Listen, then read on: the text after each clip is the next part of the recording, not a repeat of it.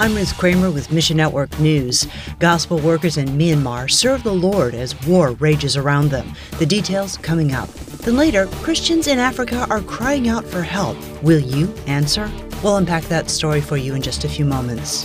But we'll begin today with a look at the nationwide resistance movement, which poses the biggest threat to Myanmar's regime since the junta seized power in a 2021 coup. 3 Chinese warships arrived in a Myanmar port yesterday amid rising security concerns. Battles unfold daily, and nearly 200 civilians have been killed since the end of October.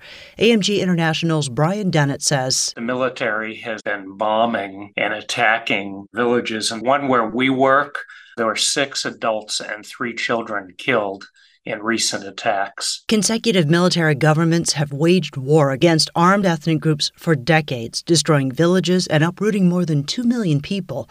AMG partners with churches throughout Myanmar to provide help for today and hope for tomorrow. This year alone, we've provided thousands with food and other urgent needs, but there is so much more to be done. The current rebellion started October 27th, displacing 335,000 people in just 1 month. Some church members also rely on AMG's food aid just to make it through the week. A number of families worked in foreign factories that closed due to the military regime and their control over everything. Connect with us online to support AMG's work in Myanmar. Everything we do at AMG revolves around the gospel.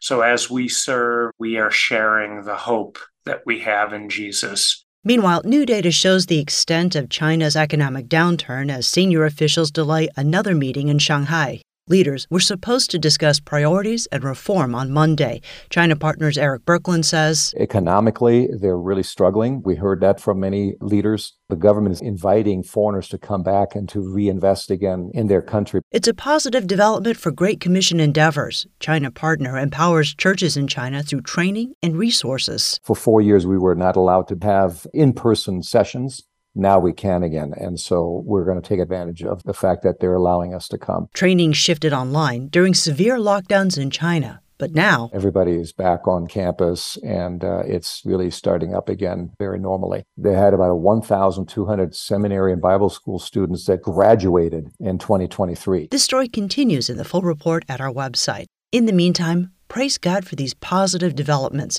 and pray that the body of Christ in China would remain faithful and centered on Scripture. When we hear any negative news out of China, just trust the Lord in spite of that, because that's what the Christians are doing over there. They have to live within this system, and yet they want to serve Christ, and they want to share Christ with their people, and they are doing it. Finally, the cycle of crisis continues on the continent of Africa. Drought, conflict, and famine challenge gospel workers. We get more from MNN's Katie Harth. 5 consecutive failed rainy seasons have led to the most severe drought in 4 decades.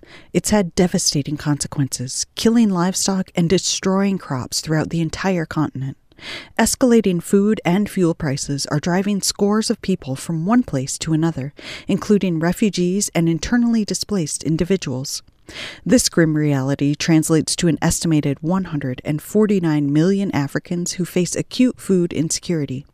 Adding to the complexity, ongoing conflicts compound the situation in some countries. However, ministry partners supported by Christian Aid Mission are actively present in the areas most affected. A ministry leader in Uganda says many people, including the elderly, children, and nursing mothers, are quietly dying at home. Meanwhile, a Kenyan gospel worker describes the situation as dire in the arid regions where people have resorted to eating wild seeds. Believers ask for continued prayers, seeking God's guidance and provision so they can be part of the solution.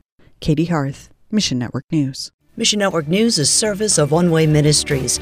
This month, Sat7, a Christian satellite television ministry to the Middle East, North Africa, offers a free sample of Dr. Terry Ascott's memoir, Dare to Believe, Stories of Faith from the Middle East. Get yours when you click on the banner ad at missionnews.org. I'm Ruth Kramer.